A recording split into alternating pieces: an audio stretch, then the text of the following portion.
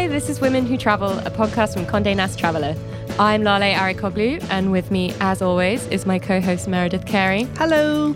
This week, we're joined by Evita Robinson, the founder of Nomadness Travel Tribe, an online community for adventurous travellers of colour. Since starting it in 2011, she's built a network of over 22,000 members, launched the annual travel festival Audacity Fest, and even co-created the web series The Nomadness Project, along with Insecure's Issa Rae. Needless to say, we are super, super, super excited to have her in the studio this week. Thank you. Hi, Evita. Hi. How are you doing today? I'm good. Today's been a day. I've been on the road since this morning, and so it's been like boom, boom, boom, but this is cool. I'm glad to be here. Okay, well, you have like a good 45 minutes rest now while we'll grill you with questions. No, it's fine. Listen, I'm all for it.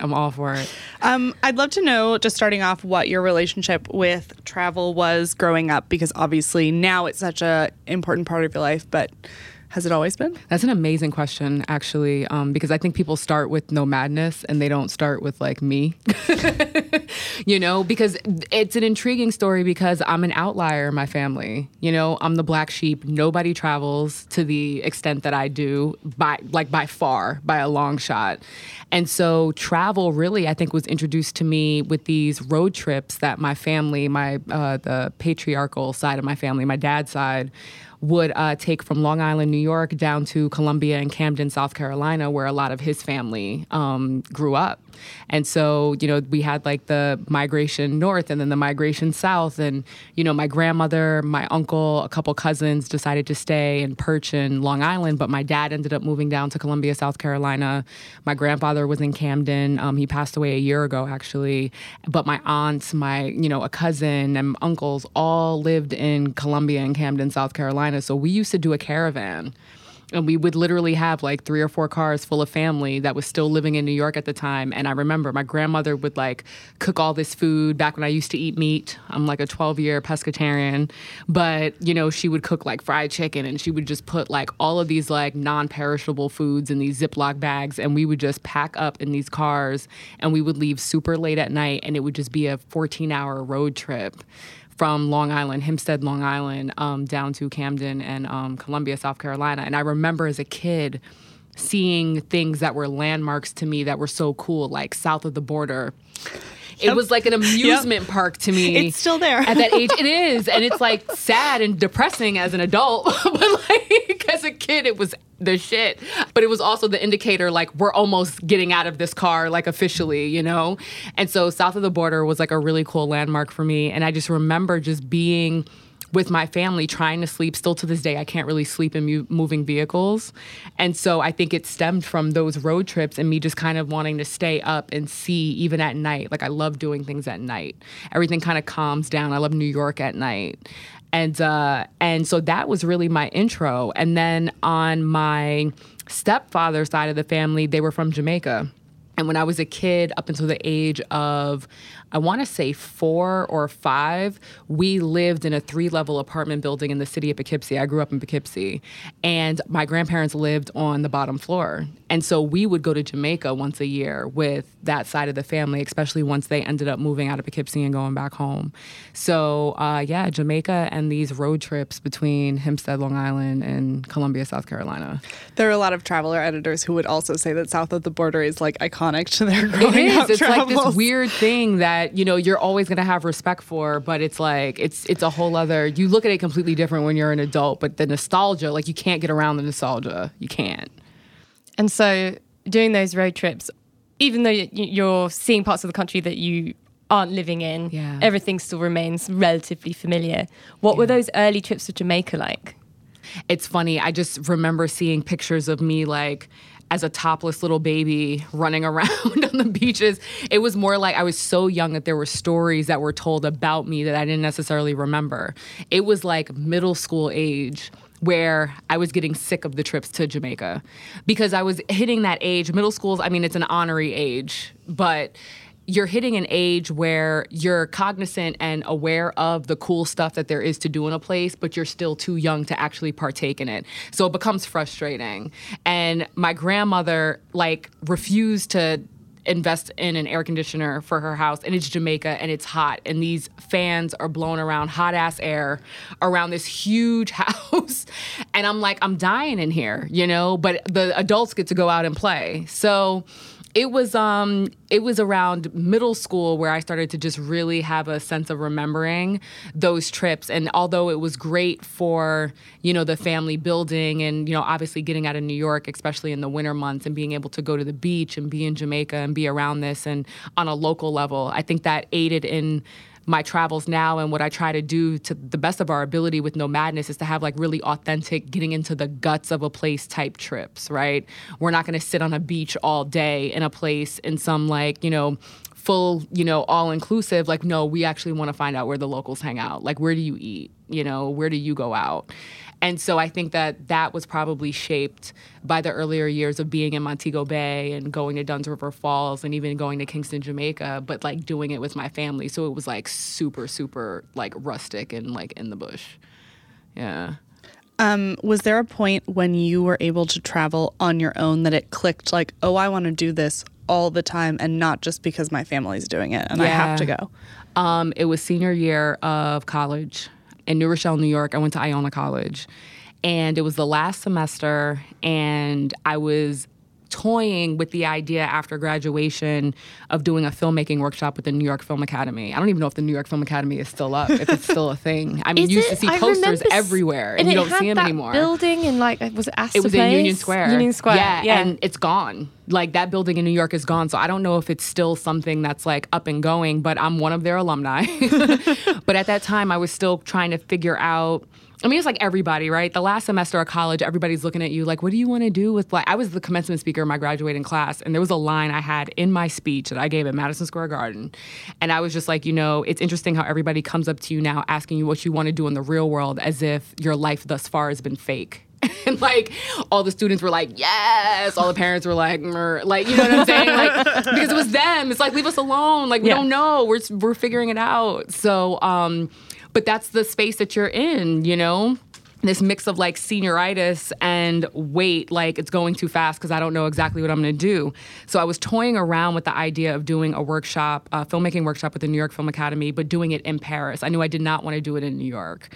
And I had a best friend, my best friend from high school at that time, Brittany. She was finishing a study and work abroad program through her university in Paris. So she was like, look, come down to my flat for a couple days. We're literally going to be sharing everything, like a bed. These are tiny apartments. This is not New York, like, you know, whole different type of living. Our refrigerator is half the size of what you're probably used to, but you're willing to stay here. Like, you can come for free and just like test it out. So I found a cheap flight for like 4 days and skipped 2 days of class my last semester and went out to Paris just to test it out. And I was like, okay, the world is completely different outside of the U.S. And that was when I decided that I was going to apply for the program. And a couple months later, I was living in Paris for like a good portion, almost half of that summer, doing the digital filmmaking workshop. And that changed everything. Paris changed everything. Did you have the opportunity to explore a lot of Europe when you were in Paris? Did you use it as a base? No, I was broke, comma. Classic story. But like, shouts out to Europe having, you know, you considered legally as a youth until the age of 26. Oh my God, it's the best. It's so great. Like, the U.S. is so ass backwards and so much stuff. Like, it's the more you travel, the more frustrated I get, like, coming home. And so I remember that being my first experience. Like, wait a second. So I qualified for the youth cost of the Eurail pass to just get a train ticket and go around, you know, for a certain amount of time. You can go to as many countries as you want. So I did have enough money to get a Eurail pass. I didn't have a lot of time because I was in this like super intensive workshop. But I literally landed in Paris, and I think less than 24 hours later, I was on a train to Amsterdam. And I wanted to go to Amsterdam by myself for the first time because I didn't know what I was going to do out there, and I didn't want any stories following me home.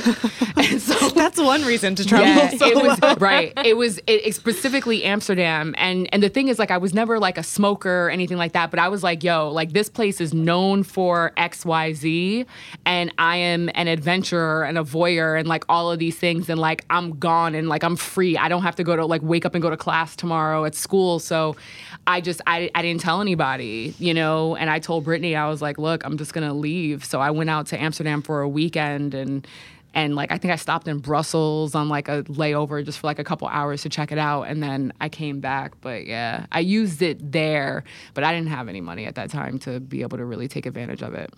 And so you do these travels, you kind of get the taste for it, you see life outside of the US. What went from that experience to having the idea to start Nomadness? Right. And what did you experience that you thought, something's missing and I'm going to create this thing? Right. What was missing for me were Black people. Like, I was like, I know I'm not the only person doing this. I know that there are people in my demo that like have travel as a priority in their life, like, where art thou, you know? And so that was part of it, was just like wanting to share these experiences. I didn't know I was gonna become a business owner. I didn't know I was gonna do trips. I didn't know I was gonna curate this. I had no idea that Nomadness was gonna be what it was. I didn't even go into it thinking I was creating a business model. I just needed a community. And so for me, it was really answering my own call. And I wanted to find more people that looked like me. But it also didn't even start that way. Like, Paris was, nobody in their life should like ever have to transition from Paris to Poughkeepsie. So like nobody should have to go through that. And there's a lot of things that also happen in real life for people when they graduate college, right? Like, one thing that nobody told me about, and if you're graduating college and you're listening to this and you're a woman, like, I really, really want you to hear me right now, because nobody ever told me this. There's a dynamic that happens with, particularly, I think, daughters and mothers. Something shifts, because now for the last 4 or however many years, you've been on your own of your own accord. Like, you've graduated, you've proven that you're responsible, you've committed to this, you've done what you're supposed to do, your responsibilities are there. But then for 4 years, your parents, and in my case, my mother, had a house back to herself. You know, my brother was there, but he left also when I was coming back. We're exactly 4 years apart. And so this whole, like, our house turns into my house. And, you know, your room may completely change during the time that you're gone, and you come back like, what the hell is this, you know? But there's this underlying, it's not even a heaviness. There's just like this, it goes from mother-daughter to there's 2 women in this house. And so the conversations and the energy completely shifts, and literally nobody warned me about this transition. And my mother we're both very strong-willed, you know, we're very vocal. I get a lot of my freedom, and I get that from her. So I'm not trying to like attack her with it, you know, but there were some serious, it got to a point where we had to have some like real heart-to-heart sit-downs and be like, listen, I want to leave as much as you want me to leave. And I know that you love me and I love you too, but it's clear that this isn't working anymore. And so I'm trying to do the best that I can, but like, I need you to not ride me while I'm like trying to find a job and do all this stuff, because you're just like making it worse, you know? And that was kind of our thing. And I only lasted about 3 months in the house when I got back from Paris. I was like, I have to get out of here. And it wasn't that she wasn't supportive. She supported the hell out of me, still to this day does. But it was just a major dynamic shift. And I was just like, no. Like, this is not how this is going to go down. So I forgot the question, but it's real. It's real. Well, and I think it's like you've had 4 years of independence and like being your own person. And I think it's also, you come back and you're like, well, no one can tell me what to do anymore. Right. I am my own person. Like, right. I'll leave whatever mess behind me that I want. Yeah. And then I think your parents struggle with having to accept that you were now an adult and also sort of want to micromanage every aspect of your life, as they've always done, and should have been doing before you reached adulthood. To their credit, you know, but it changes, and I just don't think that we talk openly enough about the fact that that is a real thing, because it affects you, you know, emotionally, just like mentally. It really, really does affect people. And especially, you know, and our parents always go through this. Like, when I graduated, it's like, look, it was a completely different dynamic. Like, your student loans weren't plaguing you for the rest of your life. Like, you know, like, it's a completely different generation, and they've got to also acknowledge that too. But that led to me getting out and then eventually freelancing in television. That's my background. And I was doing it for a bunch of networks here in New York. And there was one fateful Friday afternoon where my boss and half of our graphics department got called down to HR. And I always tell people, like, if you work in freelance, you know that if anybody gets called down to HR, particularly on a Friday, like, it's a wrap. And so they fired my boss, and my freelance hours had just gotten up. And he was trying to bring me on as staff, and they froze all his decisions. So him getting fired got me fired. And so it was like, whoa, what's going on? You know, I thought I left like the corporate hierarchy bullshit, you know? But what I did is I ran into a friend that I graduated with, and she had just gotten back from teaching English for a year in Japan. And she told me, she's like, look, you haven't been able to shut up about Paris since you came back, and it's been like years at this point. Apply to teach abroad. Like, you need money, but like, this is a way for you to get back on the road and also do it responsibly. And so she was the one that put the bug in my ear. And 3 months later, I got the okay that I had been hired to work and teach English at 7 elementary schools in Niigata, Japan. I'd never been to Asia, never been to Japan, had no interest in the background or the culture, didn't know any Japanese. And I ended up moving out there like 8 weeks after I got the notice. So it moved really, really, really fast. And I was an English teacher in elementary school and a bartender on the weekends. And I lived in Niigata for a year. And Niigata, my tiny apartment that I just did a 10-year reunion. My birthday, my 35th birthday was a couple weeks ago. And I went back to Niigata for the first time in 10 years and found my apartment from sight. And like, Madness was born in that apartment. This apartment was like 300 square feet. Like, It needs one of those little signs outside. Yeah, it's like so-and-so lived here. Right. And it's like, but it's crazy. Like, I remember the first, like, with shoddy audio and like disrespectful video, but it was just like pirated Final Cut Pro that I had like stole from college before I left. Like, but I would edit these videos together of just what it was like to be like a Black 24-year-old at that time, living in Japan and like trying to backpack where I could. And I traveled to India while I was out there during one of my breaks, and, you know, just trying to see the world. But it was Niigata. And I didn't get this perspective until I went back a couple weeks ago. I was in extreme isolation out there because you have literally the geographic location of Japan, which is just out there, right? And there's isolation. It's very egalitarian, right? So, you know, Japan is very comfortable for the Japanese, you know, not for necessarily like a Black girl from New York. But going through those levels of isolation, not knowing the language and living in the suburbs, not even in the nearest major city, so nobody around me spoke English, you know? It was isolation on top of isolation on top of isolation, which it makes sense, would then breed this like really incessant and deep-rooted need for community. And I think that's why I created No Madness, because I was in Niigata, like, bugging the fuck out. Like, we're like, what is happening? I need people. Yeah, right. And it started in Niigata, and then, you know, ended up going through me living in Chiang Mai, Thailand, not that long after. Like, the same year that I finished in Japan, I'd ended up moving to Chiang Mai later that year. And so were you doing a lot of solo travel when you could during that period of time? Mm-hmm. Yeah. I'm still to this day, like, the first group trip I ever went on was the first No Madness group trip. Like, I had never been on one. I was like, I don't even know if I like you people. Like, I don't know what this is. I literally, we showed up in Bocas del Toro, Panama in January of 2012. And I said, you know, well, like, we're here. Either this is going to be amazing or this is going to go horribly wrong. And I'm just going to have to like commit to whatever happens over the next like 6 days right now and just take responsibility for it. And there was no itinerary. There was no blueprint. Like, we just showed up. And I was like, okay, like, No Madness was like 2 months old. I didn't know what the hell it was. I didn't know these people. And it ended up being this like self-curated amazing experience with these people.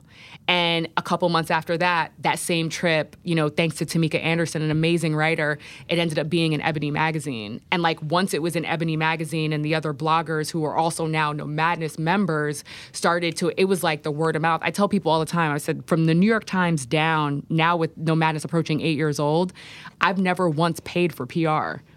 I've never had a PR agent. I've never paid a publicist for anything that we've done. And so this has been really homegrown and organic, and the people and the brand loyalty, like it comes from me showing up as a leader when it's pretty and when it's shitty, because I've gone through some major life transitions with these people in this community, but also from having so much talent in-house. Like anything that anybody needs, like somebody in No Madness does it, I'm curious, what space, I mean, obviously, like you had a space that you needed No Madness to fill, but do you feel like the community as it stands now with more than 20,000 members is filling that same exact space for all of those people? Yeah, it's fascinating because so my like Bible for creating No Madness, running into another friend, shout out to Amber, was the book Tribes by Seth Godin, right? She recommended this. I had pitched her like as a friend over tea, right? And I was like, I have this idea, like I'm thinking about building this community, this, that, and the other, and I'm talking in real time, fleshing it out. And she's like, you know what? She was just like, you need to read Seth Godin's book, Tribes. And I was like, all right, cool. And we were literally at Argo Tea having this conversation right by 14th Street, Union Square, and I left her and went straight to Barnes & Noble. I'm a bibliophile, so you give me a book, and I'm like, oh, I'll have it either between Amazon Prime or Barnes & Noble. I'll have it within like 48 hours. And so I remember picking it up and reading it almost back to back, like 3 times in a row, and being like, and it's really a call for leaders to step up, And I still to this day have this just like thumbnailed everything in this book. And I was like, all right, I'm going to start it with like 100 people, And one of the things that he had in the book that is so true is that it's not about being a top-down community. That's not a community. That's like a hierarchy, When you as the leader can get out of the way and the conversation's still going, and the relationships are linear, they're not vertical, they're horizontal, right? They don't need you to happen. That's when you're really building a tribe and a community. And that was like the biggest takeaway from the book that I had. And that's what started to show me with No Madness. Like, I can say, all ego aside, there are tens of thousands of people on this earth that would not have known each other if I did not take the jump and start No Madness with 100 people. Like, started with 100 people. And so I see them travel together all the time. We have tribe babies. People have met in No Madness and gotten pregnant. I'm like this like default like fairy auntie to like multiple kids around the world. We have tribe members who have gotten married and who are engaged. People that have started their own businesses. That's the other thing. No Madness is kind of like this in-house incubator. So, I think about like Libria Jones, who has a Wanderous Life and Wandering Moms, which was really a stem off of like all the conversations that were popping up in No Madness with like single mothers, and parents who are like, I want to travel with my kids and maybe even move remotely. She created kind of this subset group that's now is its own entity. Sanjia Lioness, she's big. She's like the super adventurer in Tribe. She created her spinoff group, which was like Bucket List Beasts. There's like all of these, like No Madness has been this umbrella and this catalyst to so much, specifically Black female entrepreneurship in the travel space.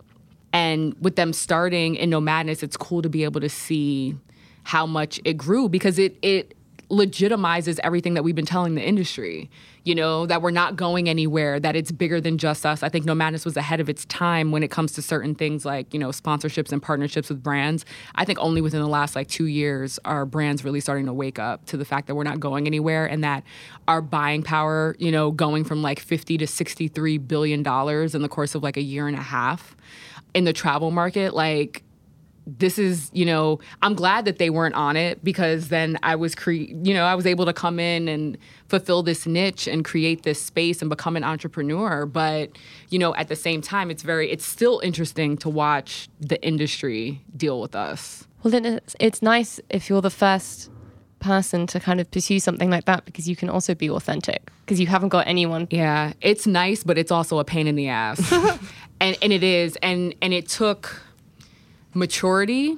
I didn't know what I was doing when I created this at all, you know, but I'm a risk taker and I have that like flightiness of like an artist, but like that focus of, you know, a laser. And so when I need to jump, I'll jump and then figure it out along the way. But the reason why I say it's a pain in the ass is because during the climb and figuring out exactly what No Madness was and exactly who I am, like I started at 27 years old, you know, you find people copying you, you know, or pulling things from your process or learning from your mistakes that like hurt you along the way, you know, or scarred you. And that was very difficult as an Aries New Yorker and myself to deal with at times, you know. My ego wasn't as evolved as it is today when I first started, and it became painful, you know, and infuriating, you know. And so when you're the first, I tell people all the time, when you're the first, nobody else is ever going to know what it's like to be the first. Even if you're the second, you don't know what it's like to be the first. You're the first one going into the jungle with the machete and cutting down. You're the first one, like everybody is following your path. And it wasn't until probably, I don't know, maybe like 4 or 5 years into building No Madness, I watched Dave Chappelle's Inside the Actor Studio. And I was lucky enough to meet him a couple years ago and actually tell him this story. But it was the first time that somebody had said a quote that really sat with me and put my ego in check and gave me perspective. And he was talking about Richard Pryor in this episode. And the quote that he used was, "The mark of genius is when everything before you is eradicated and everything after you bears your mark." And when I heard that, I was like, whoa, okay, this is why this is happening like this. And it made me put my ego to the side and really just like, I mean, I never stopped and was always focused, but that quote, hands down, that quote changed my life. It absolutely changed my life. In business, it completely changed my life and my perspective. And I became a lot calmer and confident in my positionality because I knew nobody could fuck with it. And so now when you see your ideas trickling down into other people's ventures or people overcoming problems that you had to basically come up with the solutions to, how do you feel about that now? I feel proud, actually. And I never thought I would ever get to a point to say that. To literally see an idea that you built out into fruition, a risk that you took, alter an entire, just like a whole region of an industry. Like average people aren't able to say that, you know? And so I'm humbled by that. It's actually terrifying. I don't think about it often because it's scary. Like I don't think about the magnitude of No Madness often. I'm like just focused on like, what do we need to do today? Right? Like, you know, because it's terrifying, but that terror is like what humbles you, you know, and keeps you centered and honest with yourself. And I always know that it's like way bigger than me, you know, like I walk into these meetings and all this stuff, like the confidence comes from experience and knocking my head up against the wall a couple times, but it also comes from knowing that I have a community that holds me up and that I represent them when I walk into a room. It's not about me. I'm this vessel, but it's so much bigger than me, you know, and I was apparently built for this, you know, all of it. So, you know, you answer the call and kickbox like to not. Yeah, well, I'm curious because it. Just in following you on Instagram, your community is so supportive of you specifically, but of everyone else in the community. Yes. I see so many people shouting each other out. And I think that's like such an important thing for everyone to do, but especially for women to do, to just be like, absolutely. This is such an amazing thing. What does it feel like to see all of that, not just towards you, but towards the other women in your group who have created companies? It's amazing. brands? And like a bunch of us have become friends. Really, that was the catalyst behind like Audacity Fest, right? One thing, I wanted to create the antithesis to the New York Times travel show. And I don't know if that's a bad thing to say at Condé Nast. It probably is. But I wanted to create the antithesis. But let me be more specific because people can take that and like run with it, right? First off, when I walk into it, I have a panic attack. Like it's oversaturated. And I don't know if that's how it started. It's been around for a long time and I respect that. People work their ass off on that event. But it's oversaturated, but it's still very whitewashed. And I was just like, this, for all these people to be in here, like, the fact that this isn't more diverse is kind of like alarming to me, you know? And so being the entrepreneur that I am, when I see something that isn't created, I'm like, ooh, like, so what would it look like if I kind of like dabbled in this arena? And so we did a conference in New York for 3 years called NMDN Alternative Travel Conference, and that was the genesis. But I wanted to do something that was more creative. I wanted to do something that could scale a little bit easier, and I wanted to get away from the word conference. Like, even our conference was in like an event space that we completely turned over into something else. It was never at like a hotel ballroom. I was like, no, like, this has got to be like, it's got to be immersive and it's going to be fun and like quirky. You come in at 9 o'clock in the morning and there's like hip hop music blasting and they're just like, yo, this is the coolest shit I've ever like walked. Like, I'm awake now. That's the vibe that we were going for. And so turning it into essentially Audacity Fest was also the fact that we would go to a lot of these travel conferences and functions and you would see maybe like 2 or 3 of us. And if you saw 4 of us, it was like, yo, whoever created this, like, was on it. You know what I'm saying?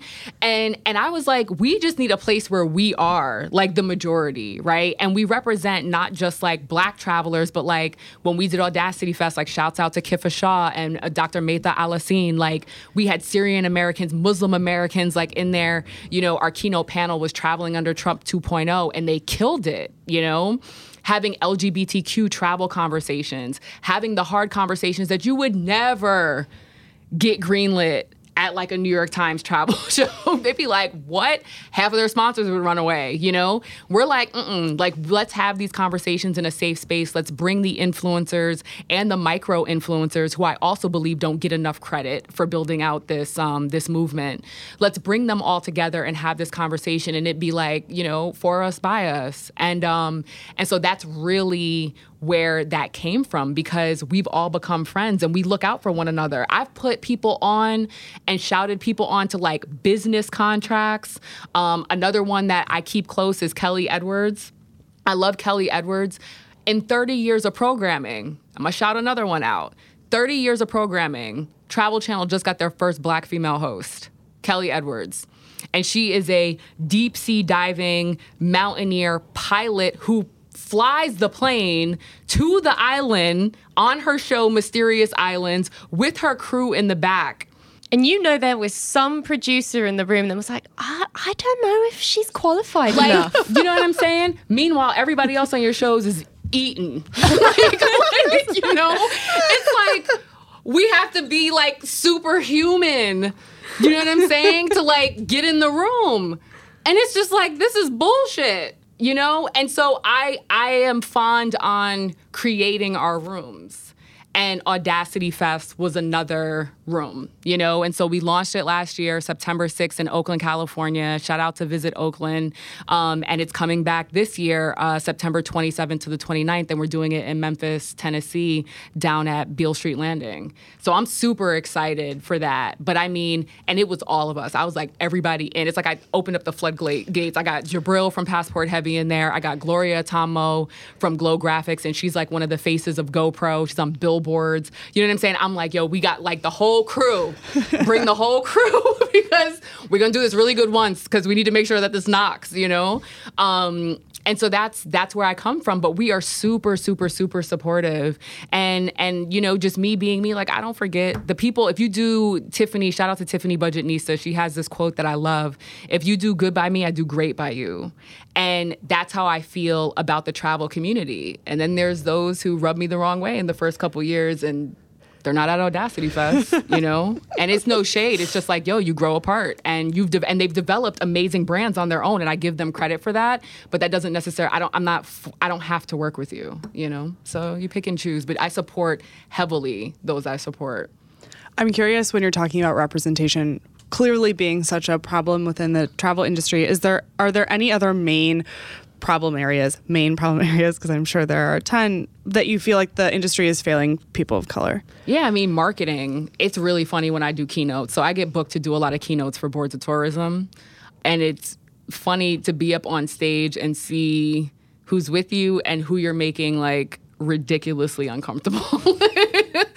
And I think you can tell from I'm me all the time, and there's a little bit of, funny in it because it helps digest bites, because I do think that there is something to delivery and how you are offering information over to somebody where it can be received more open than not. I do believe in that.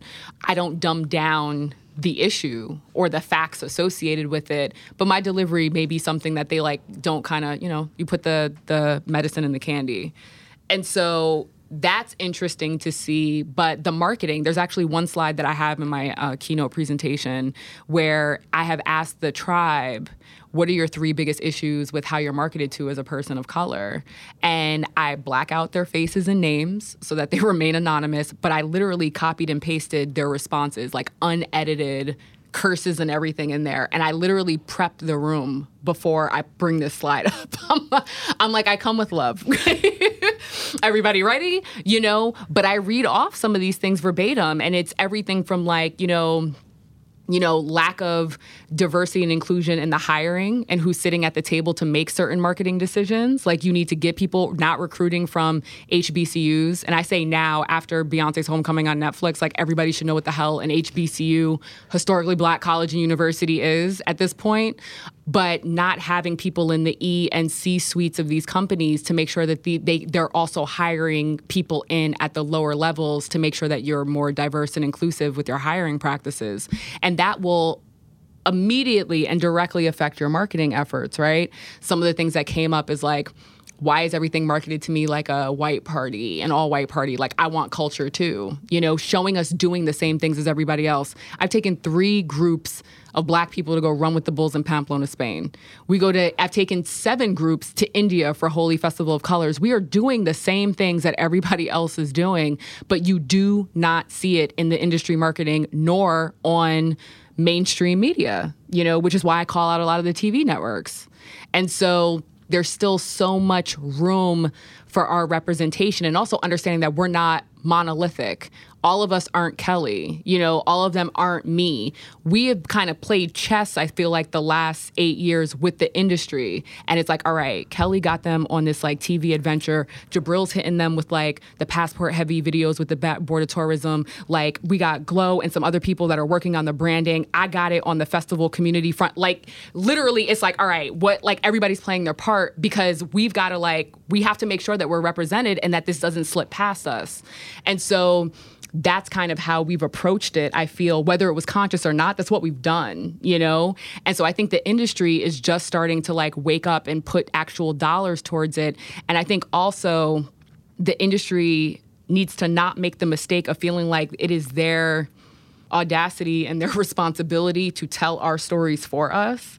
Let us tell our stories, be our amplifier. And that's a big issue too. Don't hear that you need diversity and then think that you can create a campaign from scratch. You don't even know where to start, because if you did, you would have been doing this already. You need to come to the trusted brands, the trusted influencers like myself and a number of people that I mentioned, the Onika Raymonds. Let us do the talking, become our amplifier and our partner in that way. Because that's the other thing too with Black people in general, particularly Black women, which is 78% of my demographic. If they don't trust you, they're not going to mess with you at all, And so they need faces and names that they trust, and that's why it's got to come from the originators and the people that they know, and not necessarily from the corporations and the businesses. It's also just insane to think that ignoring this vast mass of travelers can then just be sort of changed overnight. Yeah. So you just have to kind of do a couple of campaigns and you're done. Yeah. And I think between my presentation and even my TED Talk, I feel touches on this a little bit. I tell people too, I'm look, you can walk and chew gum at the same time, appealing and having a subset of your marketing campaign that deals with diversity and inclusivity is not going to all of a sudden magically alienate everybody else that you've been reaching your whole business life cycle. You know what I'm saying? It's not. And I think that there's this weird fear that it will, that it has the ability to, that it's not worth it to do it. I don't know what it is, but it's whatever it is, it's prevalent. And it's it's in the DNA. So you've done all these trips. What have been some of the most memorable ones? The ones that you hold close even now? Samoa. Samoa was interesting, and you can actually see this. You mentioned the No Madness Project, the 2 seasons that we did on Issa's YouTube channel.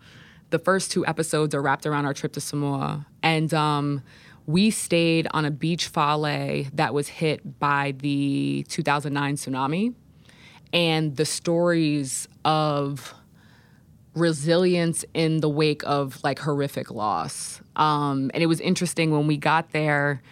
They bury their, like, it's not like a cemetery. Like, they bury people on their property. So you would see all these, like, tombstones and stuff, like, on people's properties, which was, like, really freaky at first.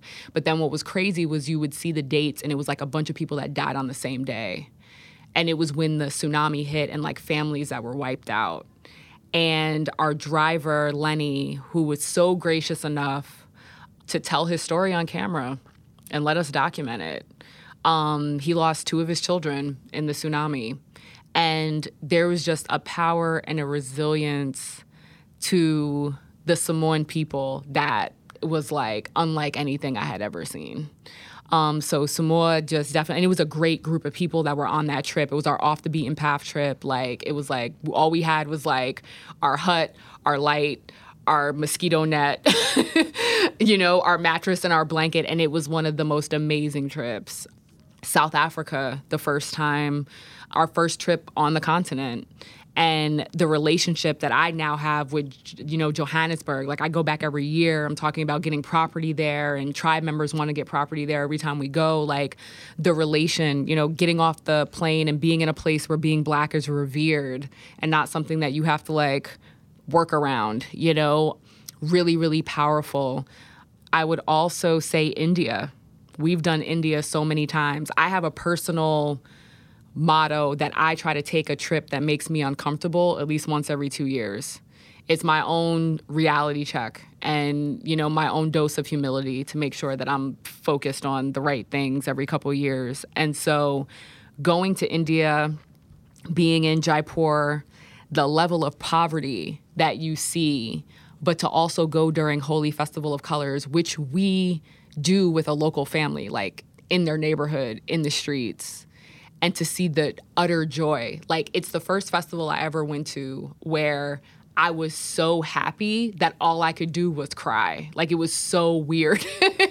I was like, all I can do is cry. It was just, it's overwhelming, but it's beautiful. And then it's that dose of perspective. Like, a lot of these people don't have anything, nothing, but they are out here happy holding it up, looking a mess with our colors all over our face, and people are smiling and the sun is shining and the community is out, and it's a day of like forgiveness and letting go of the past. And it was just unlike anything I had ever seen. Some of the festivals really mean a lot to me. We've done, in Thailand, we did Loy Krathong, the Lantern Festival, one of the most beautiful things I've ever seen in my life. To just see thousands of lanterns go up around you at the same time. Oh my gosh, it's unbelievable. And our last trip to Chiang Mai, we did Songkran, the water gun festival, which a lot of people don't know about. Songkran is the dopest shit out. I have a friend who just went, and it was like the craziest thing I've ever seen. Meredith is just like nodding like a amazing. loon. Yeah, it is the most amazing festival, dude. Like, I'm telling you. It's a 3-day water gun fight. And I mean, everybody catches it. The kids, the grandparents, everybody catches it. Like, I was like, if the whole world could get all their angst out on like in the course of a weekend with water gun fights, like the entire world would be a better place. God, there's so many people I want to throw water balloons at. Just super soakers. I mean, all day. They were coming out like, we didn't know this because all of a sudden we'd be walking down the street and all of a sudden either like a bucket would get thrown on us, or it would be like somebody so aggressively like doing the water, and the water would be freezing compared to all the other water. Do you know that they put water in garbage disposals, like garbage containers, and they freeze it? And then they let it melt over the course of the 3 days. It's like a shock to your system, okay? Like, it's pure battle. And again, what I loved about it was the same feeling that I got from Holi. It was just like pure fun, like pure bliss. And we do not, especially as Americans, it's like we don't have opportunities to just let loose on a countrywide level. And the whole country is wet for 3 days. If you go to Thailand during Songkran, I don't want to hear this, my hair, nothing. You have no business in Thailand, the entire country of Thailand during Songkran if you do not plan to get wet. Your clothes, everything, and nobody's apologizing for it, and you deserve what you get. Well, it's like what you were saying earlier about how sort of the sign of a successful community is when that sense of hierarchy is stripped away. Yeah. And it sounds like that is a perfect example of it. Yeah, it's amazing. I mean, everybody's out there, and I cannot wait to have kids to be able to like eventually take them to Songkran. Like Holy Songkran, they're gonna be like, this is insane. And I already know they're gonna wanna go to Songkran, or they're gonna wanna do it like at home, like every week. They're gonna be like, you pissed me off, and then like come in the room with a water. They'll be like, but it was fine in Thailand. Right, exactly. And then I'm gonna be like, damn it. Creating monsters. Just to wrap this all up, I'm curious, we've talked about a lot about where you've come from this whole journey. What do you see as being next? Right. It's funny because I just had a conversation about this question and how, particularly like in America, everything is centered around what's next and not around like what's now. Like you're graduated before almost you graduate yourself. And so I answer purposefully and intentionally with really like what's next is what's now. And only having 1 year of Audacity under our belt, like totally focusing on Memphis, making sure that we get that into a space that is viable for like the growth that we want, and it's going to be in a different place every time we have it. After this year, it's more than likely going to end up being a biannual thing, so it's not going to be yearly. It's going to be every 2 years because I want a life and I want to be become a mom and things like that. And I think really taking stock in my life, I'm in a space right now of getting back to my creative roots and my storytelling roots and my TV roots. And so I am on the 3rd or 4th iteration of a TV pilot that I wrote last year for my birthday. And I'm getting notes back from, a lot of people that are in the industry, amazing people that are working as my mentors and just like my cheerleaders to keep going with it. And I am, putting it together, and it's based around my life. And it's the travel stories that nobody knows about because they were before No Madness. So it's kind of like Evita's life story leading up to creating this movement. And I want to tell my story. That's where I am right now. So we'll get to see you in that tiny apartment in Japan. Yeah, right? Either me or somebody playing me. I was like, I'm definitely going in as writer-producer. I was like, I'm going to have to audition to play myself. And people hear that, it's crazy, it's you. I was like, yeah, I know how to be me, but like, I don't know if I know how to act like me being me. And also I may suck. Me as 23 years old. Right. That's another thing, you know what I'm saying? And kind of like going back, and there were a lot of things that happened during that time. And it's been like, I've had breakdowns writing. I really have, because the character development, and obviously it's based on my life, but it's not all, verbatim. But getting into like some of the characters that are actually mapped out of my friends, and I had an ex that he was my best friend in college, and an ex that passed unexpectedly in a motorcycle accident, and that comes up in the pilot episode. And so it's like, I've had to dig deep and go into some rabbit holes that were covered like a decade ago, and really look at it from all angles. And so that's what I'm trying to do. I want to tell my stories. I want to get my show picked up. Amazing. Well, thank you so much for joining us, Absolutely. Evita. It's been fun. You'll be able to find tickets for Audacity Fest in the show notes, so definitely check that out. You can find all of the information about Women Who Travel at womenwhotravel.com, and you can find me at Oh Hey There Mare. And me at Lale Hannah. And how can people find No Madness Tribe? Yeah, at No Madness Tribe on all social media, and our website is nomadnesstv.com. And people can follow you at Evie Ravi. That's my personal, and it's like linked to everything. And then evitarobinson.com. Amazing. We'll talk to you next week.